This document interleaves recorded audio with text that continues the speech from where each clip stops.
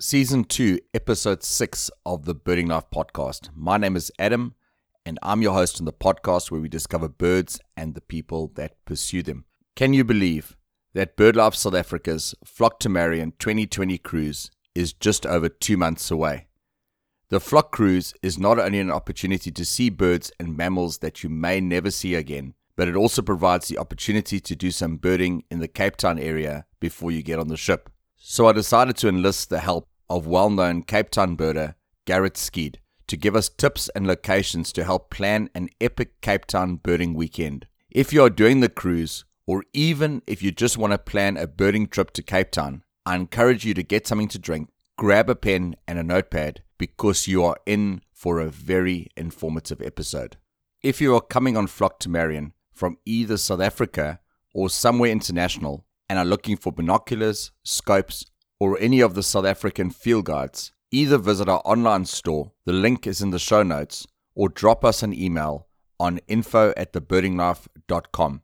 We will do everything we can to get you the best prices around, as well as ensuring that they are in your hands before you board the ship. So, without further ado, let's get into today's episode. The Birding Life is proud to be associated with Swarovski Optic, one of the world's leading producers of binoculars, monoculars, and spotting scopes, as well as the Birdlesser bird logging app. Spot, plot, play a part. Download and install the app to play your part in social conservation. The Birding Life is a lot more than just a podcast. It's a multi-platform resource to connect birders with each other, amazing locations, the best resources, and obviously where to find amazing birds. Check out our website at www.thebirdinglife.com, our YouTube channel, our various social media platforms, as well as the other podcasts we host. If you enjoyed this podcast, consider subscribing and leaving us a rating and a review on Apple Podcasts or wherever you get your podcasts to help others find the show. So, let us get into this week's episode of the Birding Life podcast. So, before we dig into what we're going to be chatting about in this episode, can you tell us a little bit about yourself, Garrett? Well, I'm also a KZN boy, actually, born and raised in Pietermaritzburg. And then I studied in Pretoria, did a medical degree up there, and lived in a few places between there and now. And I am now settled in Cape Town, and I'm a pathologist in private practice. So I unfortunately don't get paid to bird for a living as much as I'd love to. So you have to have a day job. And how did you get into birding? Well, it was a beach holiday down at Mboiki with a friend of mine who's a birder, FPU Bad, and one day he said, "Why don't you take a walk with me in the forest?" And I said, "No, I'm not interested. I'll rather sit around here and do nothing." And he said, "No, come along." And then we went and we saw a couple of interesting birds, and we got back and we made a list. And as soon as I made a list, we had a list of 20 or 30 species that I'd seen, and then I was absolutely hooked for life. I just needed to continually add to that list. So that's how I got hooked. I must say, that sounds like the start of a horror movie. Let's take a walk in the forest. It does rather, yes. No, there was nothing untoward that happened. We just saw some great birds. And then you also help Trevor when Trevor Hoddiker's away. You help him with the Rare Birds report. Yeah, I do try and stand in and help him out. Also to make sure that the rarity news continues flowing naturally and, that there's an opportunity for everybody to get onto rare birds, obviously. So, yeah, I'm always happy to help Trevor out. It's quite fun to actually be at the center of all the action when all the rare birds are reported. So I quite enjoy it.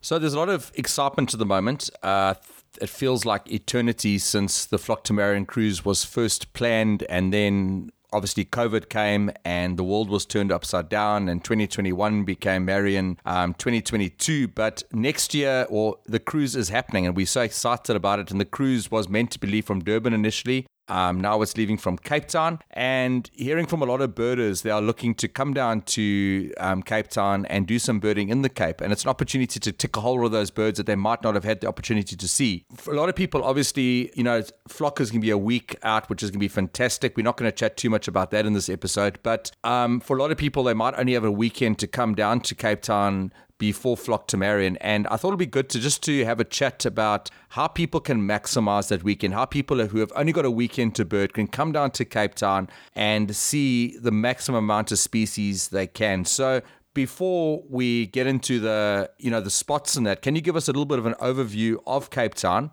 or more specifically of birding in Cape Town and some of the special birds that are found in the area? Yeah, absolutely. Cape Town has fantastic birding overall, contrary to what some of the upcountry folk believe. We've got beautiful fynbos, we've got wonderful mountain scenery, so it's a spectacular place to go birding no matter where you end up. And it's endemic rich. We've got lots of fynbos specials, abundance of raptors, and of course, another thing about Cape Town that's so wonderful is excellent wetland and wader watching. We certainly have access to some of the world's premier wader watching in Cape Town. And obviously, on a day trip out of Cape Town, there's also an opportunity to see iconic species such as Cape rock jumper, Cape siskin, Victorins warbler, and others. So I think it's a fantastic place to come birding, and I sincerely hope that most birders do plan to come down the weekend before and make the most of it. And obviously Cape Town as a destination is just absolutely stunning, probably one of the most beautiful cities in the world. Oh, yes. I mean, look, I'm biased, but it is beautiful. Everywhere, no matter where you stay, you'll enjoy it. You'll have magnificent mountain scenery. The coastal areas are lovely. It's a gorgeous place to stay, lovely cosmopolitan modern city. So yes, it's a city that we're all very proud of, and I'm sure everybody will enjoy it a lot. So we're going to go cover quite a lot of practical stuff, and I'm sure if people have got any questions, they can just drop us an email and we can try and answer those questions even afterwards. But, a lot of people might have never been down to the Cape. I've been down to the Cape twice, and it's like, if you're in South Africa, the Cape is it's like going to a different country. It's very, very different. The first thing is, which I think is quite cool, it stays light really late at night, which is really awesome as a birder. Yeah, that's fantastic. And in January, you're going to have early dawn and late sunset. So there's going to be lots of time for birding and lots of time for early morning and late afternoon birding as well. It's a huge advantage. I must say, it kind of messes with your head when you go there in winter and you wake up at 8 o'clock in the morning and it's still pitch black. Yeah, no, look, it's not as fantastic in winter. We're not very proud of our winters, but summer is fantastic in the Cape. And by January, February, at the time of flock, I think it'll be lovely. The weather should be very, very good. So you're speaking about the weather. What kind of weather can people expect in the Cape in January? Yeah, it should be nice, long, hot summer's days. There should be probably a minimum of wind. Although in the Cape, one can never be 100% sure of what you're going to expect. You can have 4 seasons in a day.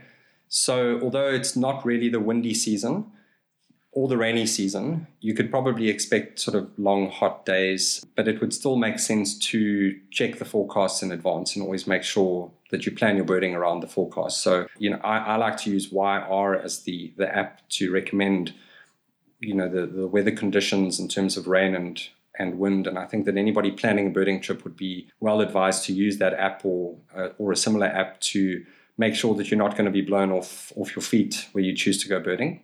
So, but I think that generally we can expect pretty good birding at that time of year. So it shouldn't be too much of a factor. Obviously, most places I know it does, but how does the birding go? Because that wind seems to come in quite often in the Cape. Does it really kill the birding totally when that comes in, or are there still birds around?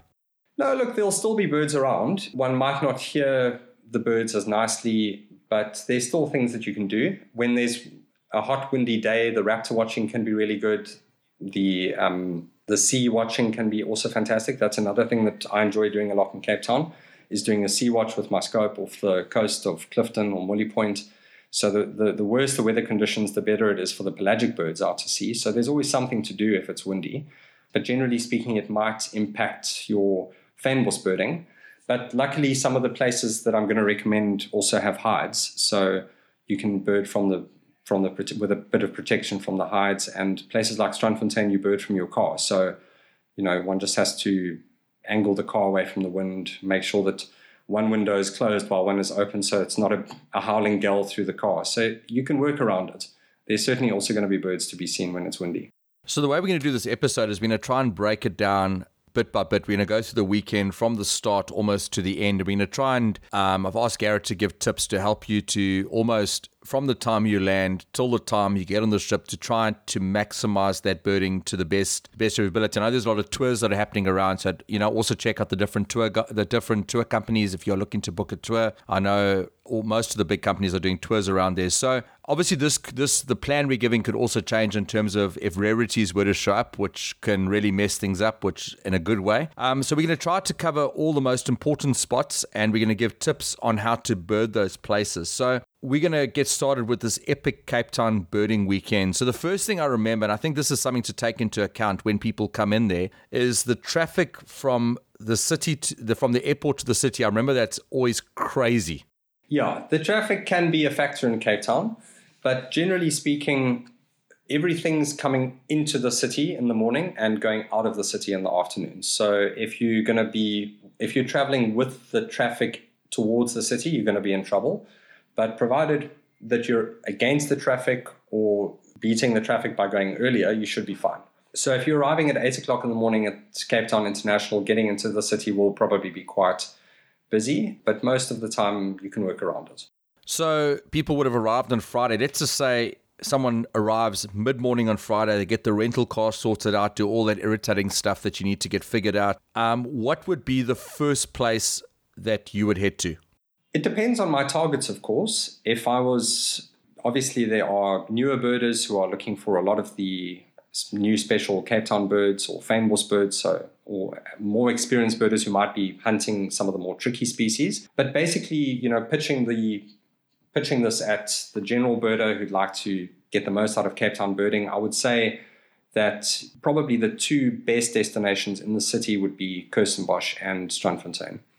So arriving mid-morning on Friday, I'd probably head straight down to Strandfontein because the birding at Strandfontein is good any time of day. Whereas perhaps Kirstenbosch is a little bit better early in the morning or late afternoon. So I'd probably head straight to Strandfontein, and that would be probably my first stop if I was arriving in the Cape. And what kind of birds can people expect to see there? Yeah, look, Strandfontein has a superabundance of birds, but it's fairly low on endemism. So if you're looking for the endemic birds, then you're rather going to head to the mountain fynbos, to Kirstenbosch. Whereas Strandfontein, you're going to have a superabundance of waders, of waterfowl. And what's really great about Strandfontein is you really just never know what to expect. You never know what might turn up there. It's just been a rarity trap for decades now. So you can turn up almost anything. But I think that some of the specials that people enjoy seeing at Strandfontein are, for example, black-necked grebe is almost guaranteed. And I think that's quite a difficult bird for a lot of birders to connect with in other parts of the country. Lots of pelicans, makoa ducks, and of course, numerous waders can be found, particularly at that time of the year. The wader watching should be really good, and there should be some exciting things on offer. For example, at this same time this year, I think we were just coming off the season where we'd had the bed sandpiper, lesser sandplover. That summer season in Cape Town, often a couple of red-necked phalaropes often turn up. So there's always something good there. Always the possibility of rallids, and excellent for raptors as well, for example, African marsh harrier. So Strandfontein is a fantastic place to go birding. And there's also nearby Rondevlei, which offers excellent and safe birding from footpaths and hides, and has a slightly different spectrum of birding to Strandfontein. So, for example, there you can pick up white-backed duck, African and greater painted snipe are quite good there. It's one of our most regular spots for Bailon's crake, which is actually fairly common most commonly seen in the January time period, and also an excellent spot for little bittern. So, yeah, it's excellent world-class wetland birding in Cape Town at those two sites. But then, of course, if somebody wanted to target some of the fynbos specials and the endemics and the birds that occur strictly in the fynbos region, then I would recommend going to Kirstenbosch. And Kirstenbosch might not be as good in the middle of the day, but in the late afternoon or early morning, Kirstenbosch will be excellent. So Kirstenbosch would give you access to birds such as Cape sugarbird, orange-breasted sunbird. You've got very tame Cape spurfowls wandering around in the gardens, showing off, and actually quite tame. And then, of course, Kirstenbosch also offers access to another tricky and special Cape Town bird, which is Cape siskin. So Cape siskin is a good one, and I think a lot of birders probably also want to connect with that at some stage. Kirstenbosch also has forest canary and some of the world's most obliging lemon doves that you'll ever see. I know that in most parts of the country, a lemon dove is just a skittish bird that shoots off in the undergrowth and the forest. But in Cape Town, underneath the Boomslang area in those gardens, you get these wonderfully tame lemon doves just strolling around. And of course, I know a lot of birders also want to see a common chaffinch when they come to Cape Town. And common chaffinch, of course, it's an introduced species, and some people might look down on it, but I know it's a tick for the subregion list and everybody's keen to see it, and they are actually very pretty, cute little birds. So Kirstenbosch is also an opportunity, is also a place where you can connect with a common chaffinch. And then in terms of Strandfontein, how's the access to the place? Is there like an entrance fee, or how does it work? Yeah, Strandfontein is great in the sense that there's no entry fee, and they open early in the morning and they close at dusk. And they've also got some security there, so we haven't had many incidents there. Well, almost none really.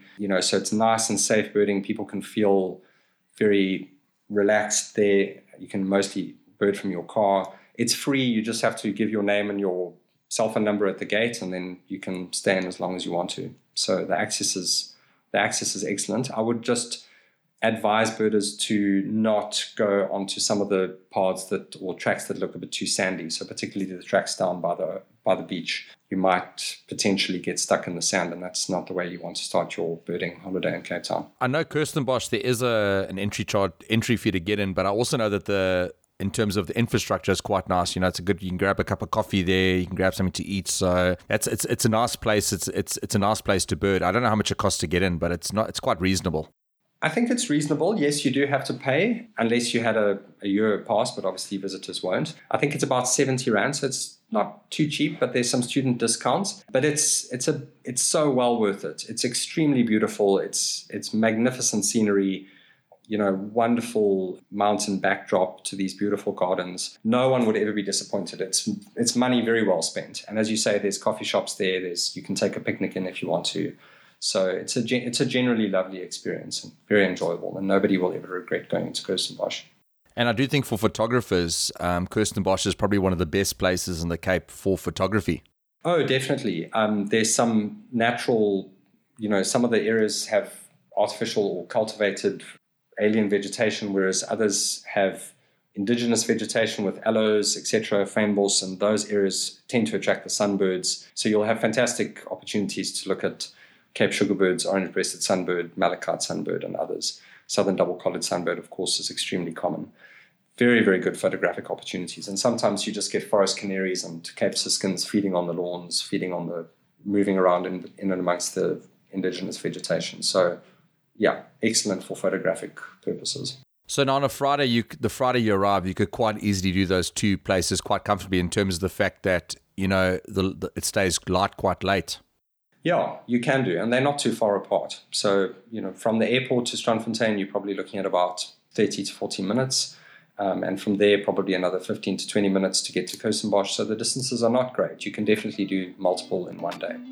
Thank you for listening to this week's episode. We really hope you are enjoying the episode. If you would like to support us and help grow the show, please can we ask that you do two things. Firstly, please share the show on your favorite social media channel. Tell us why you enjoy the show and be sure to tag us in the post. This is one of the best ways to help get the word out about the podcast and bring more exposure to the guests that are featured and the conservation issues that are covered. Secondly, to help us cover the costs and to improve the quality of the show, please can you consider buying us a virtual coffee or two. This is a quick, safe, and easy way to contribute to the show. You will find a link for this in the notes of the show.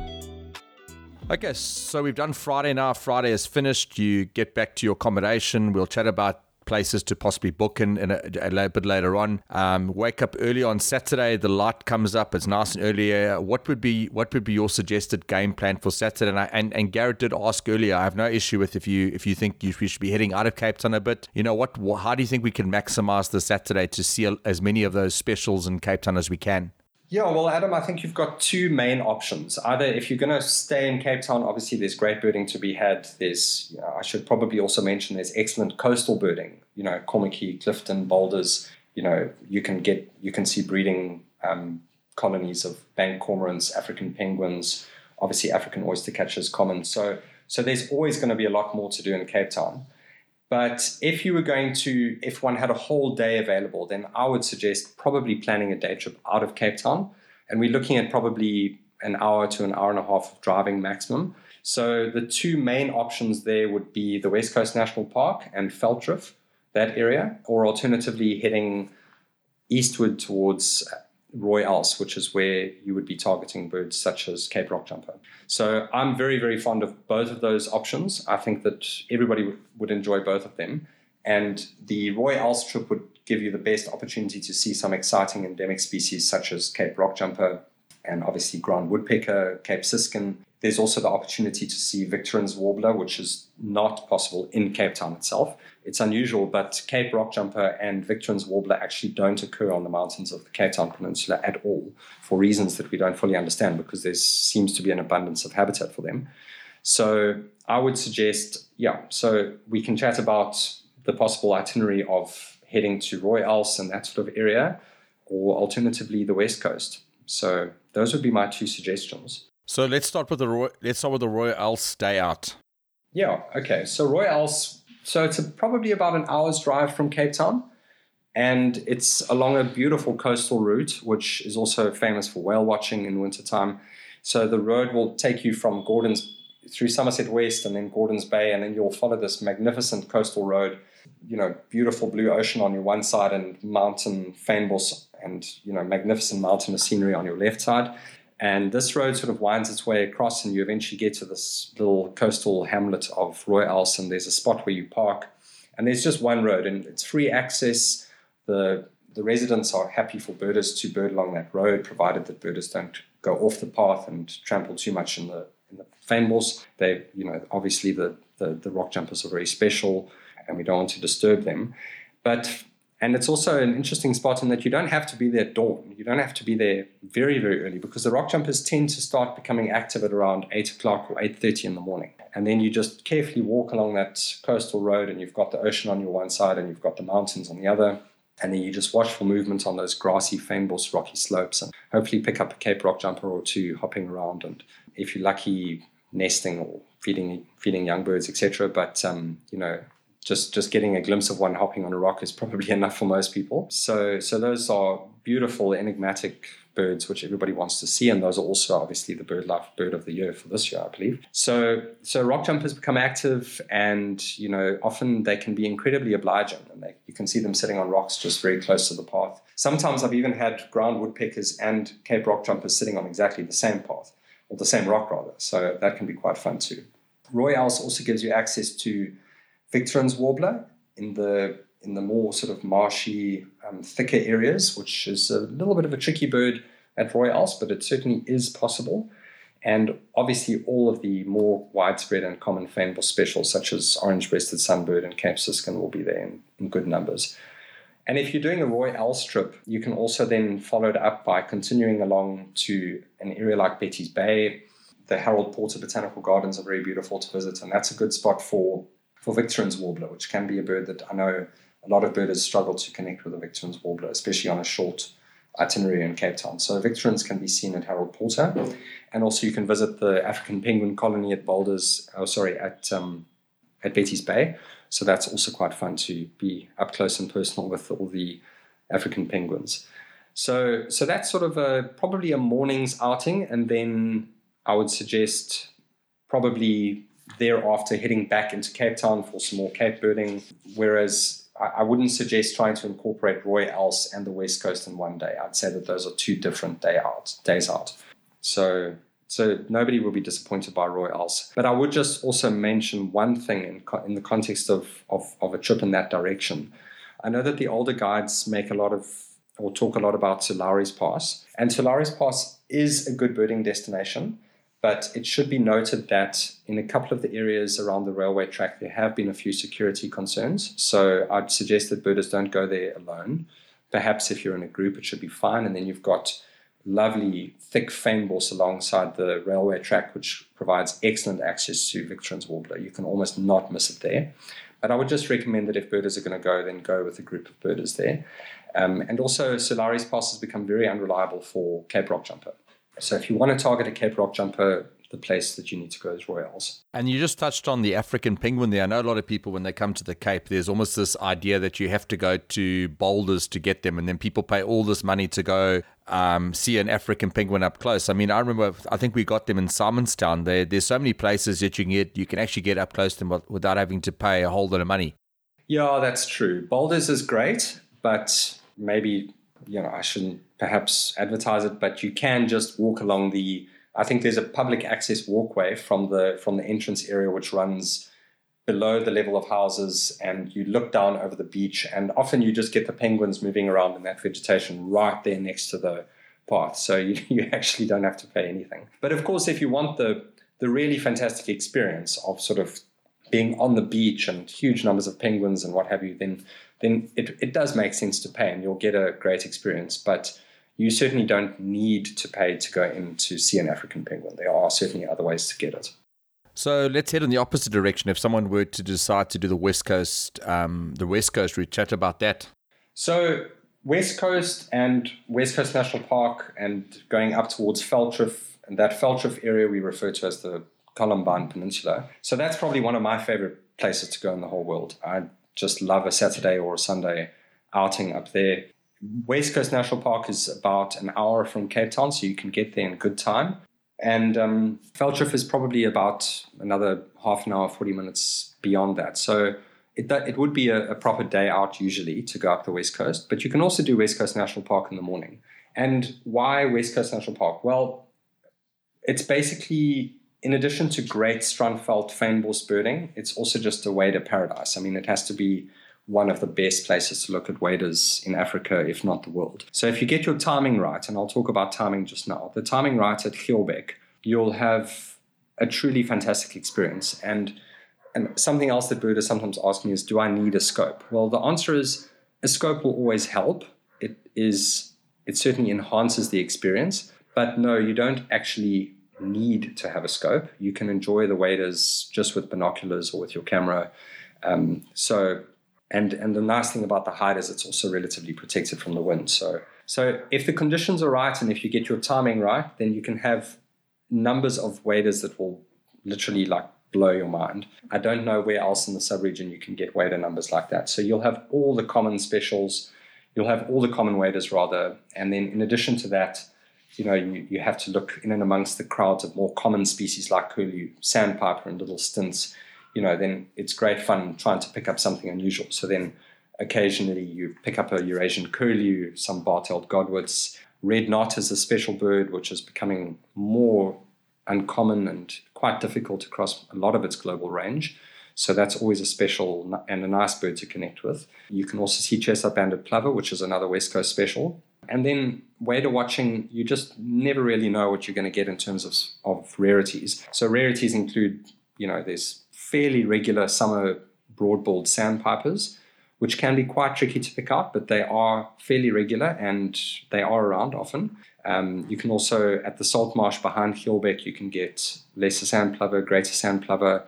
And obviously, as everybody knows, the waders over the rarities over the years are just extraordinary. For example, I won't even bother to list all of the amazing rarities that can show up, but it's almost anything could potentially pop up there. And it might be worth mentioning that wader watching is just one aspect of West Coast Park. It's also got great Strandveld birding. So if you time it to arrive early, I think you can go in at 7 o'clock in the morning. Then the Strandveld is just alive with noise, and you've got fantastic Strandveld birds like greyback testicular, Cape penduline tit. It's an excellent spot for grey tit, which is one of my favorite birds and has these wonderful wonderful melodious calls that sort of ring out from all over. Grey-winged francolin is another great special of the Strandveld up there. You can see white-throated canary and southern black coran. And I think one of the other reasons why people enjoy West Coast is because it's probably one of the best places to go to see black harrier. And black harrier is obviously a very special endemic charismatic bird, which everybody always enjoys. It's also a very good spot for Karoo lark. So it actually has two hides, and you can try and time it to do both. There's two areas. There's Abrams Kraal, which is it's freshwater birding. excellent for African rail, by the way. That's a very good spot for rail. And then you've got the Gielbeck Heights, which are accessed from the parking area near the Gielbeck Manor. So there's enough to fill an itinerary there. In terms of wader watching, so a couple of people have asked me in the past, when should I go to Gielbeck? And there are a couple of basic rules to follow. They do get affected by tides and by wind and such things. But as a general rule, what you should do is time it to be in Gielbeck Heide about 3.5 to 4 hours after high tide in Table Bay. So that's a key factor for people to remember. If you go there at high tide, you're going to have a wonderful view of the lagoon with some distant flamingos, but you probably won't see any waders anywhere close by. So what happens is the tide recedes slowly, and then from about 3.5 to 4 hours after the high tide, then the mud flats become exposed and the birds start to move in. So first you've got your bigger birds and smaller birds start to come in, and then eventually, from about 4.5 to 5 hours after high tide, then you've just got those absolutely indescribable numbers of waders all around you. It can be a bit overwhelming, actually. Alternatively, you can also time it to be there 1 to 2 hours leading up to high tide. So that's another option, although the wader watching on the pushing tide isn't as good. So I'd recommend everybody to just check the tide table before you go. Check that the wind isn't too terrible. Check that it's not going to be raining, of course. And then you should be good to go. And just walking down that Heide, walking down the walkway towards Gielbeck, you start to hear the green shanks and the wimbles calling in the distance. And yeah, it's a wonderful experience. It's just, it's an absolute highlight. So that's the West Coast National Park. And then if you wanted to, you can also incorporate a trip up to Veldhoven. Veldhoven's not too far away from there. So Veldhoven and the Columbine Peninsula. So the key place to know about at Veldhoven is the Kliphoek salt pans. Kliphoek is accessed via Cavecorp Visvanger, and the owner at that farm can explain access to Cavecorp Visvanger pans and also to Kliphoek salt pans. And he's Jan. He's very friendly to birders. His name is Jan. He's very friendly. He always enjoys birders visiting. He doesn't ask an entry fee, so it's free access as well. And then you can drive yourself around in the salt pans. And the special there would be wonderful views of chestnut-banded plover are virtually guaranteed. You're going to have chestnut-banded plover in the shallow mud flats of the salt pans about a meter or 2 meters away from you. And that's obviously an excellent spot for redneck phalarope and also just huge numbers of waders. I mean, in our last season, we had white-rumped sandpiper, of course. We had broad-billed sandpiper. There's lesser sandplover. There's greater sandplover. So it's just an exciting mix of waders, and you're just never really quite sure what you might find there. And then also the Columbine Peninsula is a lovely place to visit as well. And that's accessed, it's just to the east of Veldhoven. And there's some roads that run through farmland there in the vicinity of Paternoster. And the big special there, which is another very special endemic bird, would be Cape Longboard Loch. So if you, particularly a morning visit to the Columbine Peninsula, drive those farmland roads slowly, listen for the distinctive call, you've got an excellent chance of picking up a Cape Longboard Loch. So there's just so much to do. And I think you can definitely busy yourself for the whole day. It is possible to do, depending on the tides, you can start early at West Coast National Park, enjoy the Strandveld, enjoy Abramskraal, get to Gielbeck at the best time, and then perhaps even visit Seeberg Heide, which is another heide at West Coast National Park, which is incidentally better at high tide. And then you can also make your way up for an afternoon on the West Coast Peninsula and Veldhoven area. So plenty to entertain you there. So, Garrett, possibly what people could do is just listening to what the Royals route offers, as well as what the West Coast route offers. And I mean, those are both fantastic days of birding. I mean, I think for birders that haven't been to the Cape, or haven't got any of these specials, besides the fact that we're going to Flip and Marion Island the next week, I mean, this is fantastic itself. I mean, this is epic birding already. Oh yes, they'll love it. So this could possibly be 2 days. And are there any other spots that people could fill in? Because I'm sure a lot of people are going to probably do these as the 2 days. What are other spots people can use? Maybe fill those small times, and possibly even the Monday morning up. Just before they board. Yeah, no, there are a number of other options. So one other thing that I should mention before I forget, I think you'd be interested to know that both Zest for Birds and Cape Town Pelagics will also be doing pelagic birding trips on those days. So that's another thing that birders could consider. Would be chatting to Cape Town Pelagics or to Trevor Hardacre at Zest for Birds to see if there's availability for a pelagic, which might be a lot of fun to do a pelagic, on the weekend before you're going out on flock. You might see a slightly different spectrum of birds, so that could also be quite fun. That's a nice option to consider. I believe that Trevor let me know that he is running trips, and if there was enough availability, they might even have multiple boats. So if there was enough availability or enough interest, they might get more boats going. So a pelagic trip would be an option. But the other options around Cape Town, so obviously there's the Cape of Good Hope, which is another spectacular place to visit.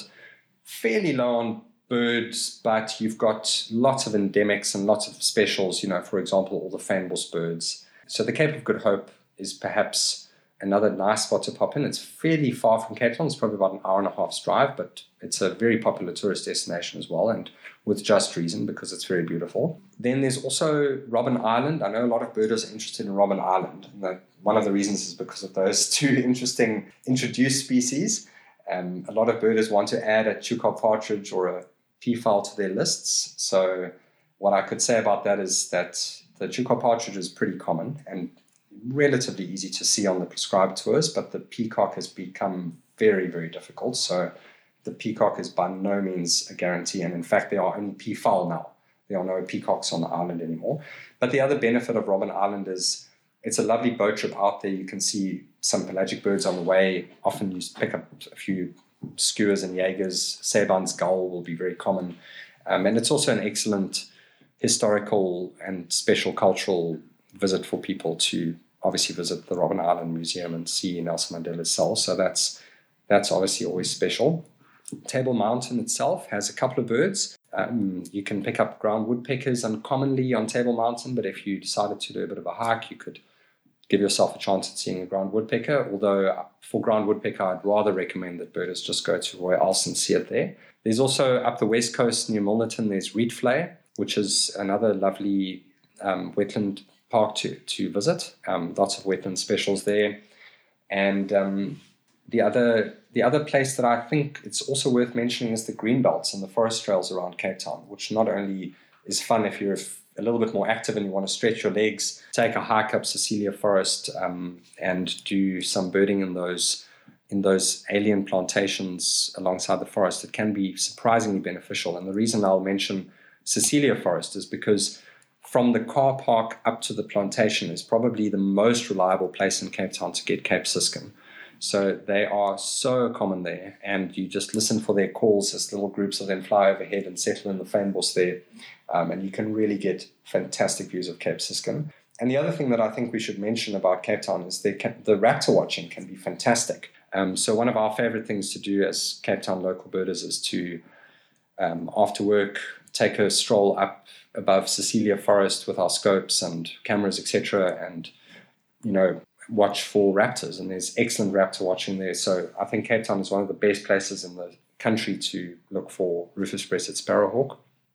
There are a couple of breeding sites around Cape Town, so Rufous-breasted sparrowhawk is a distinct possibility. Also, we get European honey buzzards in summertime and lots of booted eagles. You can see booted eagle flying over Kirstenbosch. You can see it above Table Mountain. You can see it on a raptor watch. So I know that a lot of upcountry birders always enjoy the abundance of booted eagles that we have around Cape Town and on the west coast as well. The greenbelts also offer common chaffinch, but I would also just make one comment to birders about the greenbelts. Some of the older bird books and guides talk about Knysna warbler, and unfortunately Knysna warbler is basically extinct on the peninsula now. Every now and again it gets recorded, but for all intents and purposes, I would advise any birders not to focus any of their attention on Knysna warbler. They're not really around anymore. And then also, if you want to drive a short distance outside of Cape Town, the Darling Hills Road is very enjoyable. That gives you fairly close to Cape Town access to Cape Clapperlark, Grey-winged Francolin, Cloud cisticola, numerous farmland and sort of grassland type specials. So that's also another nice place to visit. And birders also ask about Protea canary. Protea canary is very difficult in the sense that there's no very easy spot in close proximity to Cape Town. So your best bet for protea canary would probably be the track leading alongside Pole Mountain, which is probably about an hour out of Cape Town. So there are more accessible sites for protea canary a bit further afield, but from Cape Town, it's quite a difficult bird to target. So those are a few other ideas of a few other places that I can recommend around Cape Town. I must say, Garrett, this has been so helpful. I mean, just listening to the birds we get, I hope people have got their notebooks out. I know when I'm probably going to download this exact podcast before I fly and play this on the way down. So it's been really helpful. But just on a couple of practical things. Firstly, I'm not specifically mentioning a hotel or something. I'm talking about an area. You know, if someone were to look to book their accommodation, haven't booked their accommodation yet, and they want to try and cover the Royals route, the West Coast route, the different places you spoke about, where's the best place to look to base themselves? Yeah, I think the best Cape Town experience overall would be to base yourself either on the southern suburbs in the Newlands area or in the Cape Town City Bowl. Cape Town City Bowl is lovely. You've got the vibe, you've got all the restaurants, you've got Table Mountain right above you, and that's fairly central. So you can strike out for the West Coast, north. You can fairly easily get to Kirstenbosch around the mountain, driving around Devil's Peak. So I would suggest that birders look for accommodation in the City Bowl area, or alternatively in the southern suburbs, Newlands, Rondebosch, that sort of area. I wouldn't recommend being too far afield, for example, the northern suburbs or deep out on the west coast. I think that those will be a bit too tricky in terms of access. And I'm pretty sure if the flock is leaving at the same place as before, the flock would then be leaving from the main harbour. So if you stayed in the Atlantic seaboard or Cape Town City Bowl area, you'd have easy access to where the flock will be leaving from. So those are the areas that I would recommend. And then the last question, which is really, really important, you shot me down, which is cool. We were talking about places to eat, and I was mentioning a place by V&A Waterfront, and you said, yeah, you're going to recommend we stay away from there. So I'm asking you, tell us for those that are from other places, tell us the inside, the Cape Town Insider's Guide to Good Coffee and Good Food. Okay, yeah, well, I'm sorry for shooting you down, but I was going to suggest that birders avoid some of the tourist traps of the V&A Waterfront, and to some extent, Camps Bay can be a little bit of a tourist trap as well. I don't think that a lot of those restaurants are places that local Cape Townians go. So if I was looking for places to go eat, I would look for somewhere on Kloof Street or Bree Street. Those are both in the City Bowl. I'm not as familiar with the southern suburbs areas, but Kloof Street and Bree Street have a number of great restaurants. So, there's nice places to go for a drink and have something to eat. For example, Rick's Cafe. There's Black Sheep. Tali has some of in my opinion, the best Indian cuisine in the city. Great burgers to be had at Jerry's, there are a couple of Jerry's around the city. My favorite Italian place in the city is called Bacini's. It's right at the top of Kloof Street. Recently been revamped. Excellent food. Never, ever been disappointed there. There are also a couple of La Paradas. There's a La Parada in Bree. There's a La Parada at Constantia Neck near Hart Bay. And there's also one on Camps Bay. They're great. They offer Spanish-style tapas. So those are a couple of restaurants that spring to mind. Cape Town is a wonderfully informal city. It's not a very formal place. You don't have to get dressed up. You can pitch up at any one of those restaurants dressed in pluckies and a pair of shorts, and nobody will look at you. Nobody will look askance at you. So you don't have to feel that any of these places are too high and mighty. Another fun place to go is in Newlands. It's quite an institution. Forries or Foresters. It's a fun bar with a nice vibe. Get something to eat as well. Always popular. And yeah, coffee. Look, Cape Town's got a great coffee culture, so you're not going to be too disappointed no matter where you get coffee. But there are a lot of bootlegger around Cape Town, and you'll always get a good coffee from bootlegger. But another great spot is Truth on Buitenkant Street, and Tamboerswinkel, which is just off Kloof, is one of my favorites. It's actually my absolute favorite coffee shop in Cape Town at the moment. They just make a really good coffee. And if you're visiting Velddrif, I would recommend you stop at the Columbine coffee shop at the Bokkomslaan. They do great coffee, and you can get a coffee and sit and do some birding while you enjoy the coffee there. So lots of great options. I think we must do some polls on Facebook and let people tell us the best burger, the best coffee and that. But Garrett, has been It's been awesome chatting to you, man. I really appreciate it. I know this has been a challenge with load shedding and all this, but thanks for all the advice and the tips. I appreciate it, bro. No, my absolute pleasure. And I'd also like to mention that if birders would like to get in touch with me to ask me more info about where to bird in Cape Town or get pins, geolocations, etc., I'm very happy to help. They can contact me on WhatsApp, on Facebook, Instagram, you name it. So please, they mustn't feel shy. I'm very happy to share whatever knowledge I have. What we'll also do, we'll pop a post onto our Facebook page and maybe also our Facebook group. And if anyone's got any questions, they can pop it there, and I can maybe just ask Garrett just to keep an eye out. We can just answer any questions that come up. Absolutely. Happy to help. We are proud to be working in association with Wild Books online store to help get all the best birding and nature books into your hands at a great price. If you would like to support the Birding Life project and the resources that we are putting out, please click on the link either in the comment section of this podcast or our social media posts. Your support helps us to improve and hopefully make a bigger impact. Don't forget to follow The Birding Life on Twitter, Instagram, and Facebook. We appreciate everyone that takes the time to interact with these accounts. Be sure to check out Bird Lasser and download the app on either iOS or Android, and keep a life list while playing your part in social conservation, as well as Swarovski Optic, one of the world's leading producers of binoculars, monoculars, and spotting scopes. So, until next time, be blessed and happy birding.